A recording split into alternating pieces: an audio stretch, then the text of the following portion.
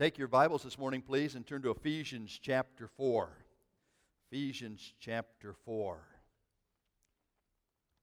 Mark that passage of Scripture, please, and turn to 2 Peter chapter 1. Ephesians chapter 4, mark that passage of Scripture, and turn to 2 Peter chapter 1. We're talking about growth. Talking about growth, which is a process. Talking about growth, which is progressive sanctification in our lives. And we're trying to memorize a verse of Scripture out of Philippians chapter 1 that tells us that he who has begun a good work in us will complete it unto the day of Jesus Christ. Amen?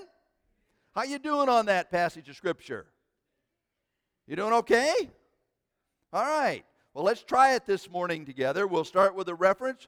Philippians 1:6. Then we'll read or quote the verse, please, and we will end with the reference again. Here we go. Philippians 1:6. And I am sure of this, that he who began a good work in you will bring it to completion at the day of Jesus Christ. Philippians 1:6. Growth. Growth in our lives needs to be intentional. Growth in our lives needs to be incremental. And growth in our lives is essential if we are going to be the kind of people that God wants us to be. Now, in our text today, there's a verse. It's found in Ephesians chapter 4. You don't have to turn there because I have it up here on the screen for you. Verse 15, and it says this. We are to grow up in every way into him who is the head. It is essential that we be growing. It is necessary that we be taking spiritual steps that challenge us and change us and conform us to the character of Jesus Christ. Now I want to illustrate that out of 2 Peter chapter 1. So are you there? 2 Peter chapter 1.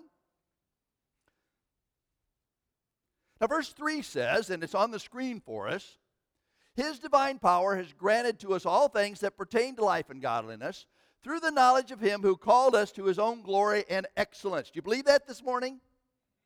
God has given to you, God has given to me, everything that is necessary to be the kind of people God wants us to be. He's left nothing out. And so you and I cannot say, God, I'd really like to be the kind of person you want me to be, but I can't. His divine power has granted to us all things that pertain to life and godliness. Right? Okay, 2 Peter chapter 1. You there? Verse 5. For this very reason, make every effort to supplement your faith with virtue, and virtue with knowledge, and knowledge with self-control, and self-control with steadfastness, and steadfastness with godliness, and godliness with brotherly affection, and brotherly affection with love. Now note, verse 8. For if these qualities are yours and increasing, that's growth, progressive sanctification, they keep you from being ineffective or unfruitful in the knowledge of our Lord Jesus Christ.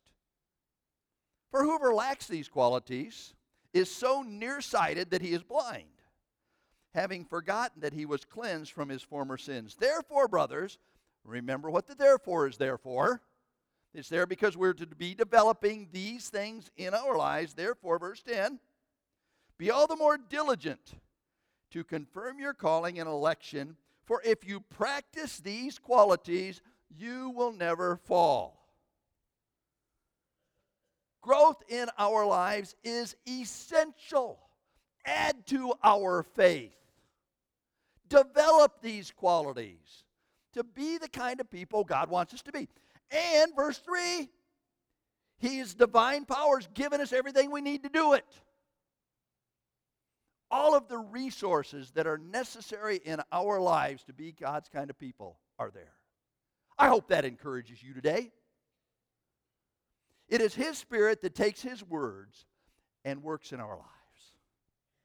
And I trust that as you experience the wonder of God's working in your life, you see your spiritual growth, your spiritual development, your progressive sanctification. Now back to Ephesians chapter 4, please. Ephesians chapter 4. I've challenged you to read through the book of Ephesians. I trust that you're doing that. I trust that it is an encouragement to you. I want to begin this morning with verse 11. Ephesians 4, verse 11. And he gave the apostles, the prophets, the evangelists, the shepherds and teachers to equip the saints for the work of ministry, for the building up the body of Christ, until we all attain to the unity of faith and of the knowledge of the Son of God, to mature manhood, to the measure of the stature of the fullness of Christ, so that we may no longer be children, tossed to and fro by the waves and carried about by every wind of doctrine, by human cunning, by craftiness in deceitful schemes. Rather, speaking the truth in love, we are to grow up in every way into him who is the head, unto Christ, from whom the whole body, joined and held together by every joint with which it is equipped, when each part is working properly, makes the body grow so that it builds itself up in love. Now, as we read that passage of Scripture, we identified, as I said last week, a couple of groups of people. We identified the servants, and he gave apostles, prophets, and evangelists, and pastors and teaching. For what? For the perfecting of the saints. I walked in this morning and looked at our tree, and the saints were gone. I knew I'd put them up here last week. I thought I'd put them up here last week. Saints had fallen down and were hiding in the bushes. I hope you don't do that.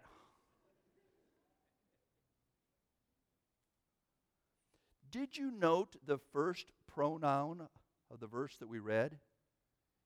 He gave. This morning, I want to focus on the one who is the head of the church, the one who is the cornerstone, the one who is our Savior. Because this is indeed the church of Jesus Christ. You and I are his body.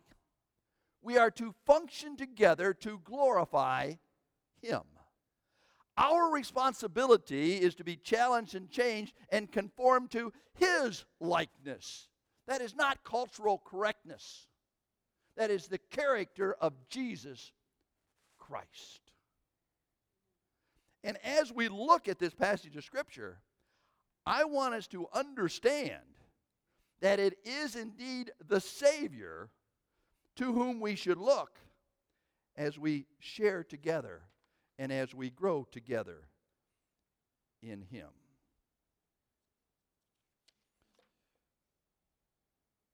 We are indeed to focus on the wonder of who he is. Why? Because we are to grow up into him in every way. Verse 15 of what we read. He who is the head. Now, he is the one who gave to the body. I want you to see his identity given to us here in the book of Ephesians. So to do that, turn back to Ephesians chapter 1, will you please? Ephesians chapter 1, beginning with verse 21.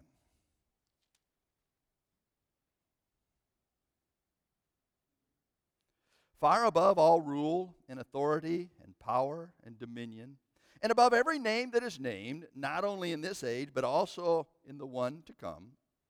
And he put all things under his feet and gave him as head over all things to the church, which is his body, the fullness of him who fills all in all. Now, who is the he there that is the head of the church?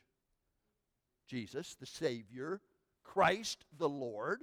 I want you to note that. He is the head. It is not the pastor that's the head of the church.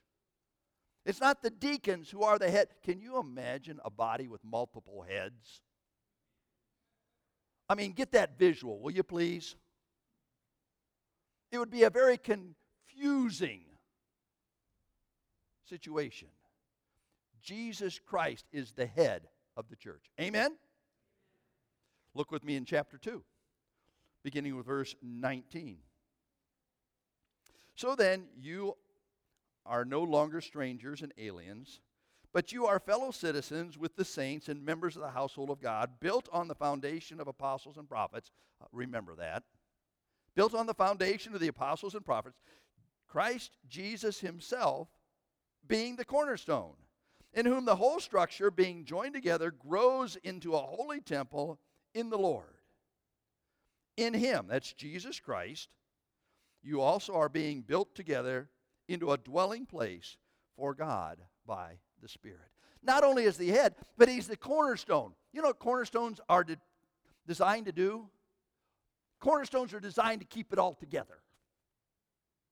Cornerstones are key elements so that it all stays intact. As long as you and I remember that Jesus Christ is the head and that he is the one who keeps it all intact, it'll be okay. It'll be all right. Jump over with me to chapter 3, please. Verse 20. Now to him who is able to do far more abundantly than all that we ask or think, according to the power at work within us. To him, Jesus Christ, be glory in the church, in Christ Jesus throughout all generations, forever and ever. And all God's people said, right? To him be glory in the church. Whether therefore we eat or drink or whatsoever we do what? All to the glory of God. I trust that as we worship together, as we sing songs, as we share, as we minister to one another, I trust that our focus is getting God the glory. It's not making a name for us. It's not so that we might be well known within our community. It's all for the glory of God. Why? Because he is the one who is to be magnified throughout all generations. Jump over to chapter 5, please. Now, you know this passage of Scripture as text that helps us as husband and wives know how to live together. But I want you to note something about Jesus Christ. Verse 25. Husbands, love your wives as Christ loved the church and gave himself up for it, that he might sanctify her, having cleansed her by the washing of water with the word, so that he might present the church to himself in splendor, without spot or wrinkle or any such thing, that she might be holy and without blemish. Did you notice? Christ loved the church and gave himself for it. Our head, our cornerstone, the one to whom we give glory, loved you, loved me so much that he shed his precious blood in payment for our sins. That's the only way we can have a relationship with God. Let that sink in just a bit, will you please? He loved us and gave himself for us. Scripture says we are bought with a price. Let me tell you, it was a price that none of us could pay. It was a price that is beyond, really, our imagination. It was with the precious blood of Christ as a lamb without blemish and without spot. And once we recognize that, then we can start to understand something about the one who is the head, who is our cornerstone, to whom we give glory because of all he's done. There's a little chorus. After all he's done for me, huh? After all he's done for me, how can I do less than give him my best and live for him completely after all he's done for me? He gave. He gave servants. He gave servants to the saints But I want you to know in all of that, it's all about the Savior. Amen? Now let's look into Ephesians chapter 4 and see if we can't just get a glimpse of this Savior. Let me begin with verse 7. Ephesians 4, verse 7. By the grace was given to each one of us according to the measure of Christ's gift. Therefore, His grace, His gift, therefore, it says, when He ascended on high, He led a host of captives, and He gave gifts to men. In saying He ascended, what does it mean? But that He also descended into the lower regions of the earth. He who descended is the one who also ascended far above all the heavens, that He might fill all things. Now, while I'm thinking about it, I want you to tie that phrase, fill all things, to the last phrase in chapter 1, verse 23, where it says, the fullness of Him who fills all in all. You see, this is all about the exaltation of Jesus Christ. You and I, as His servants, are only instruments in His hands. He is the one who does the work. He is the one who puts it all together. He is the one who fills all things.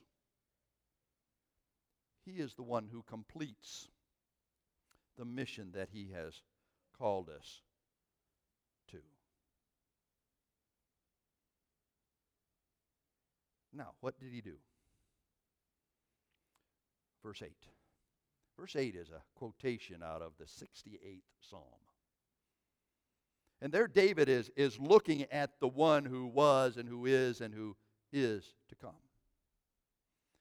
And here Paul quotes that psalm, and it says, He ascended on high, He led a host of captives, and He gave gifts to men. He ascended. This is a picture of a conquering hero, one coming home from battle. Now, when did He ascend?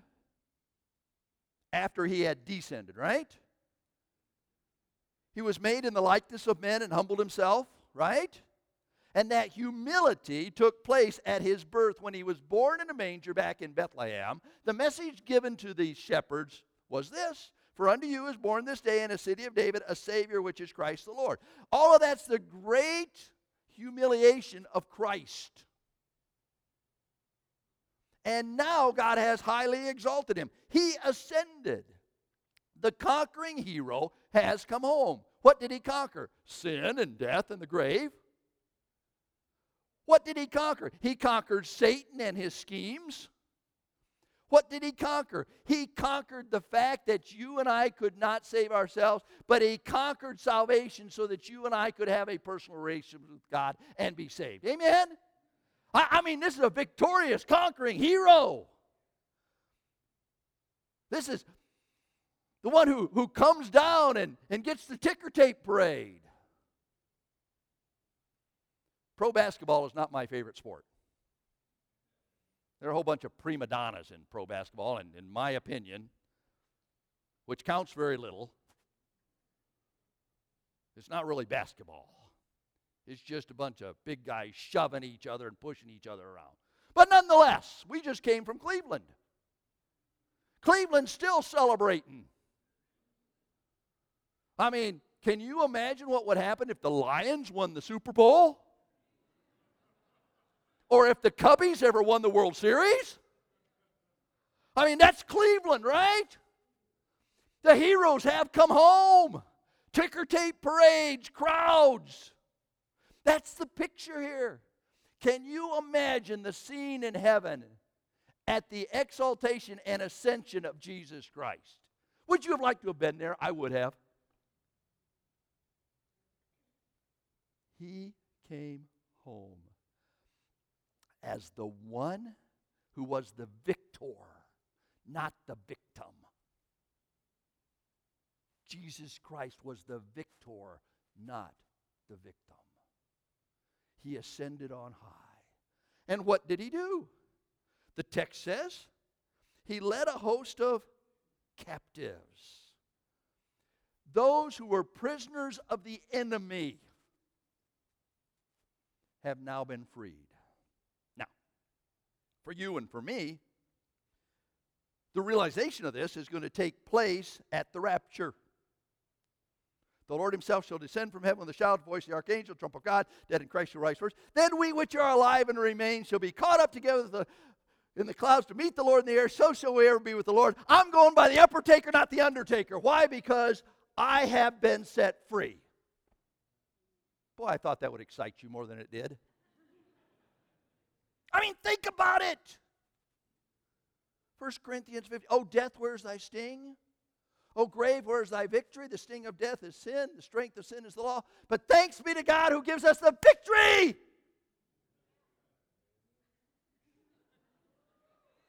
But thanks be to God who gives us the victory. Thank you. Through our Lord Jesus Christ. Oh, yeah.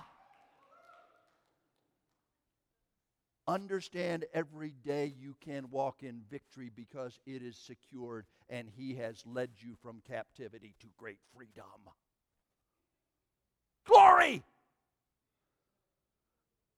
Boy, I don't know about you, but that makes my goosebumps do push-ups. Whew.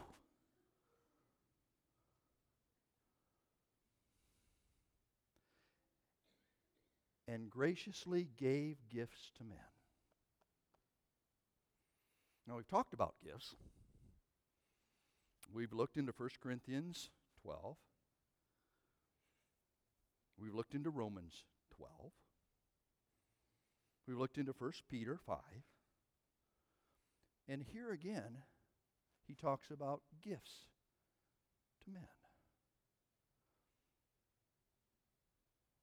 Now, we'll talk about the apostles and the prophets and the evangelists and the pastors and teachers, gifts to the church.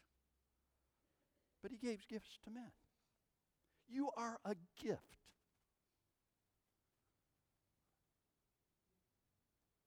You are valuable. Because you are something extra to somebody. That's what a gift is, isn't it? And he gave gifts to men. What's your gift and how are you using it in people's lives? How are you using it to show the honor and glory of God? Who is the head, the cornerstone? You're a gift. I want you to know, and I say this very sincerely, Connie and I believe that God has given to us you as a gift to our lives. Each of you, all of you. You are gifts to me, to Connie, to our ministry. Thank you.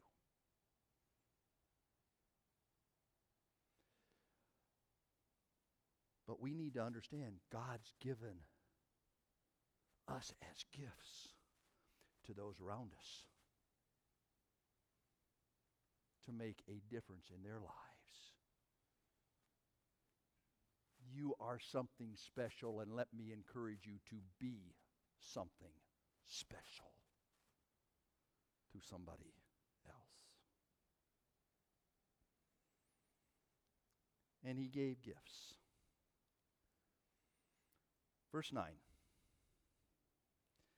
In saying he ascended, that's the exaltation, Jesus Christ. What does it mean but that he also descended into the lower regions, the earth? He who descended is the one who also ascended far above the heavens, all the heavens, that he might fill all things. The bottom line is that Jesus Christ is qualified to work in the church as the head because he is exalted above all. Now, what does these verses mean? John MacArthur, in his commentary on Ephesians, says this. The intent of the phrase, he ascended, he descended, in this letter, is not to point to a specific place, but to refer to the depth of the incarnation. It is interesting that each of the uses of the phrase outside Ephesians can also relate to the depth of Christ's incarnation. He was formed in the womb, lived on the earth, referred to his own burial as a parallel to Jonah's being in the fish, and his death is consistent with the use of the phrase in Psalms.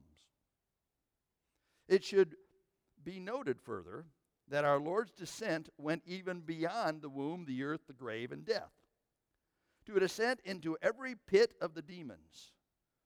Peter sheds light on the meaning of he also descended in the lower parts of the earth in his first letter.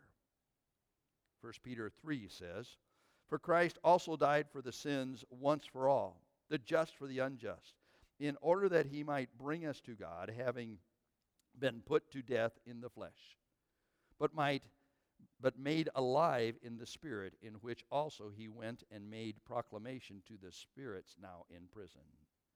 Between Jesus' death on Calvary and his resurrection in the garden tomb, he was put to death in the flesh, but made alive in the Spirit. He was physically dead, but spiritually alive. During the 3 days he was in that state, he also descended and made proclamation to the spirits now in prison. This does not refer to the preaching of the gospel, but to making a triumphant, remember I said victor, return home, his ascension, triumphant announcement. In this case, Christ's announcement of his victory over the demons, even while they tried to hold him in death. The point is, to him be the glory forever. Amen. And he did everything necessary to validate the truth that he is indeed the exalted Son of God.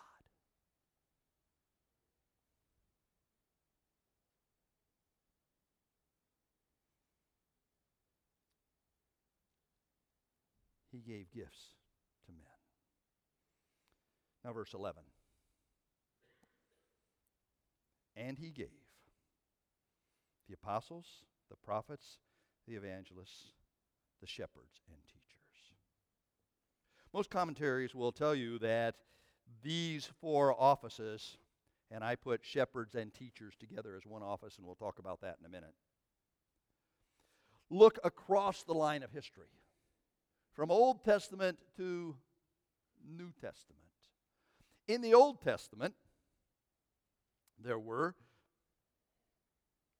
the apostles and the prophets. The apostles were those sent on a mission. They laid a foundation. They were like delegates to a convention that after their mission was completed, after their assigned task was done, they were no longer necessary. There are no apostles designated after Acts 16. There is no record of an apostle being replaced when he died. The apostles were there to provide a foundation and to authenticate that foundation as they were sent on a mission. Now, understand that as we move from the Old Testament into the Gospels, we find the life of Jesus Christ and all that he did, but they're still operating under Old Testament theology. You move into Acts, and we have the history book of the New Testament, and they are moving now into the epistles, which is the church age, all right? So we have the apostles, those sent on a mission. We also have the prophets, those who spoke revelation. They spoke truth. They expanded the revelation. Now, there were 3 responsibilities of apostles and prophets. Number 1, they were to lay the foundation for the church. Remember what we read over in Ephesians chapter 2? Built upon the foundation of the apostles and the prophets. They were to lay the foundation for the church. Number 2, they received and declared the revelation of God's word. And number 3, they confirmed that revelation with signs and wonders. The New Testament church was built on the foundation of apostles and prophets, Jesus Christ being the chief cornerstone. Ephesians chapter 2, we read that passage of Scripture. I am thankful for the apostles and prophets. He gave them. Christ gave them to us. This is not just New Testament theology. This is across the historical line of all that God intended to do. He gave apostles and He gave prophets. And then in the New Testament, He gave evangelists and shepherds and teachers.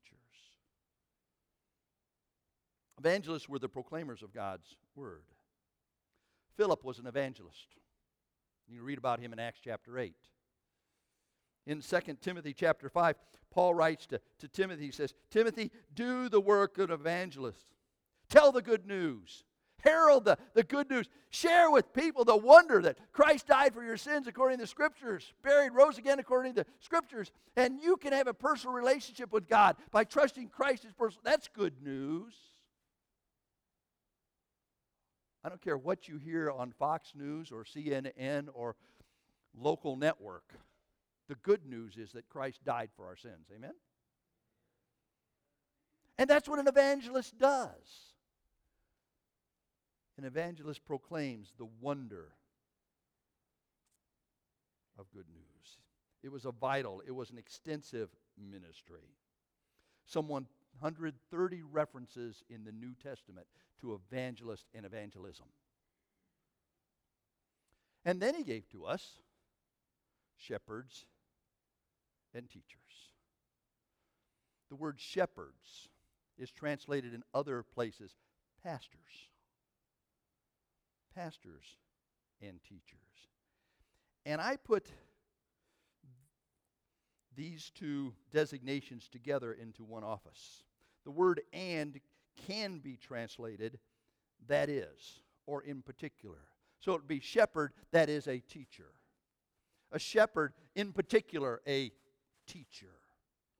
One who builds into people's lives, one who cares for folks, and is willing to present the Word of God in such a way that it helps them to grow and develop into all that God wants them to be. Shepherds and teachers. Now we move to the recognition of shepherds and teachers. And I should have given you the full outline of this passage of Scripture. I gave it to you last week. I even had a slide up there that I was going to give it to you this week, and I just skipped right over top of it. Sorry about that. But as we grow, the R is a recognition of these people. Now there are 3 designations in the New Testament, and I'm just going to give this to you today, that I believe illustrate the office of pastor, that is, teacher. The first one is that of shepherds and teachers. The second one is that of elders. And the third one is that of bishop. These 3 designations of pastors and teachers are given to us in the New Testament. Now, I want very quickly to see how this is tied together, okay? And so, Chris, I'm going off script here for a minute, all right? There we go. We're there. Turn to 1 Peter chapter 5. There are 2 places in the New Testament where these designations are grouped together, and we'll look at them next week, all right? 1 Peter chapter 5.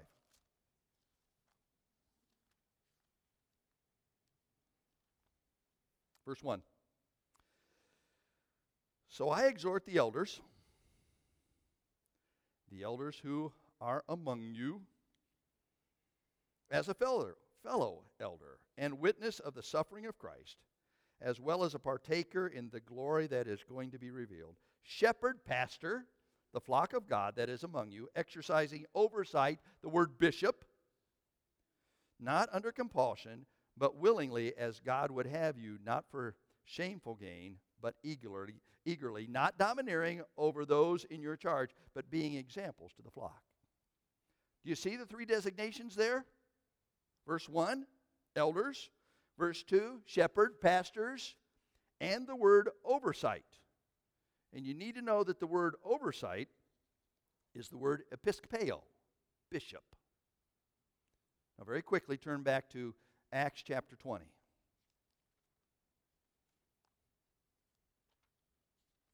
Acts chapter 20. This is the other section of Scripture that outlines these three characteristics of what I believe is one office. Verse 17. Now from Miletus he sent to Ephesus and called the elders of the church to come to him. Jump down to verse 28, please.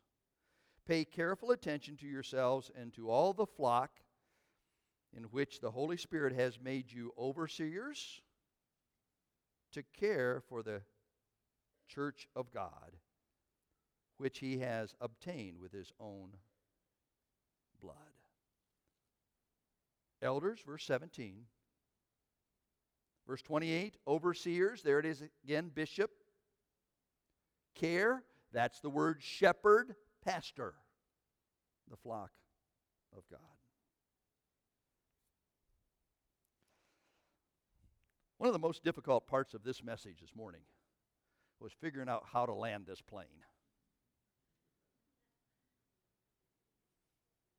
Because I wanted to get into, and he gave, apostles and prophets and evangelists and pastors and teachers. And I wanted to identify them. But usually you have concluding statements and you just kind of bring it all to I don't know how to land this plane. But we're going to touch down right here, okay?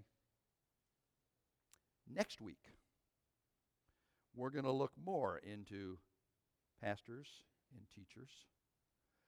And we are going to see not only who they are, but we're also going to understand something about the responsibility that they have. And we are going to look at the requirements that are there in Scripture for us. And we are going to see how there is a great challenge to reveal the Word of God together. Okay? That's next week. If you can't be here next week, you'll want to make sure you go on podcast or on the website. Because I really want us to have this together so that we can grow. But growing under the Savior, who is the head, the cornerstone, to whom belongs the glory, because he loved us and gave himself for us. And all God's people said, let's pray together. Father, thank you for the opportunity we've had today just to kind of get started in this passage of Scripture.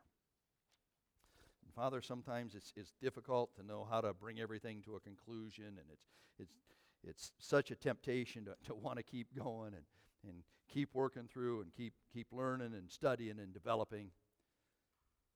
But Lord, we know that you have a plan, and we know that you can be depended upon to teach each of us what we need to know so that we can be faithful representatives of the one who is the head, who is our cornerstone, to whom belongs glory, because he loved us and gave himself for us. Father, help us in our circumstances not to always look for explanation, but to look for the revelation, the exaltation of your Son in every circumstance in our lives. For it's in his name we pray. Amen.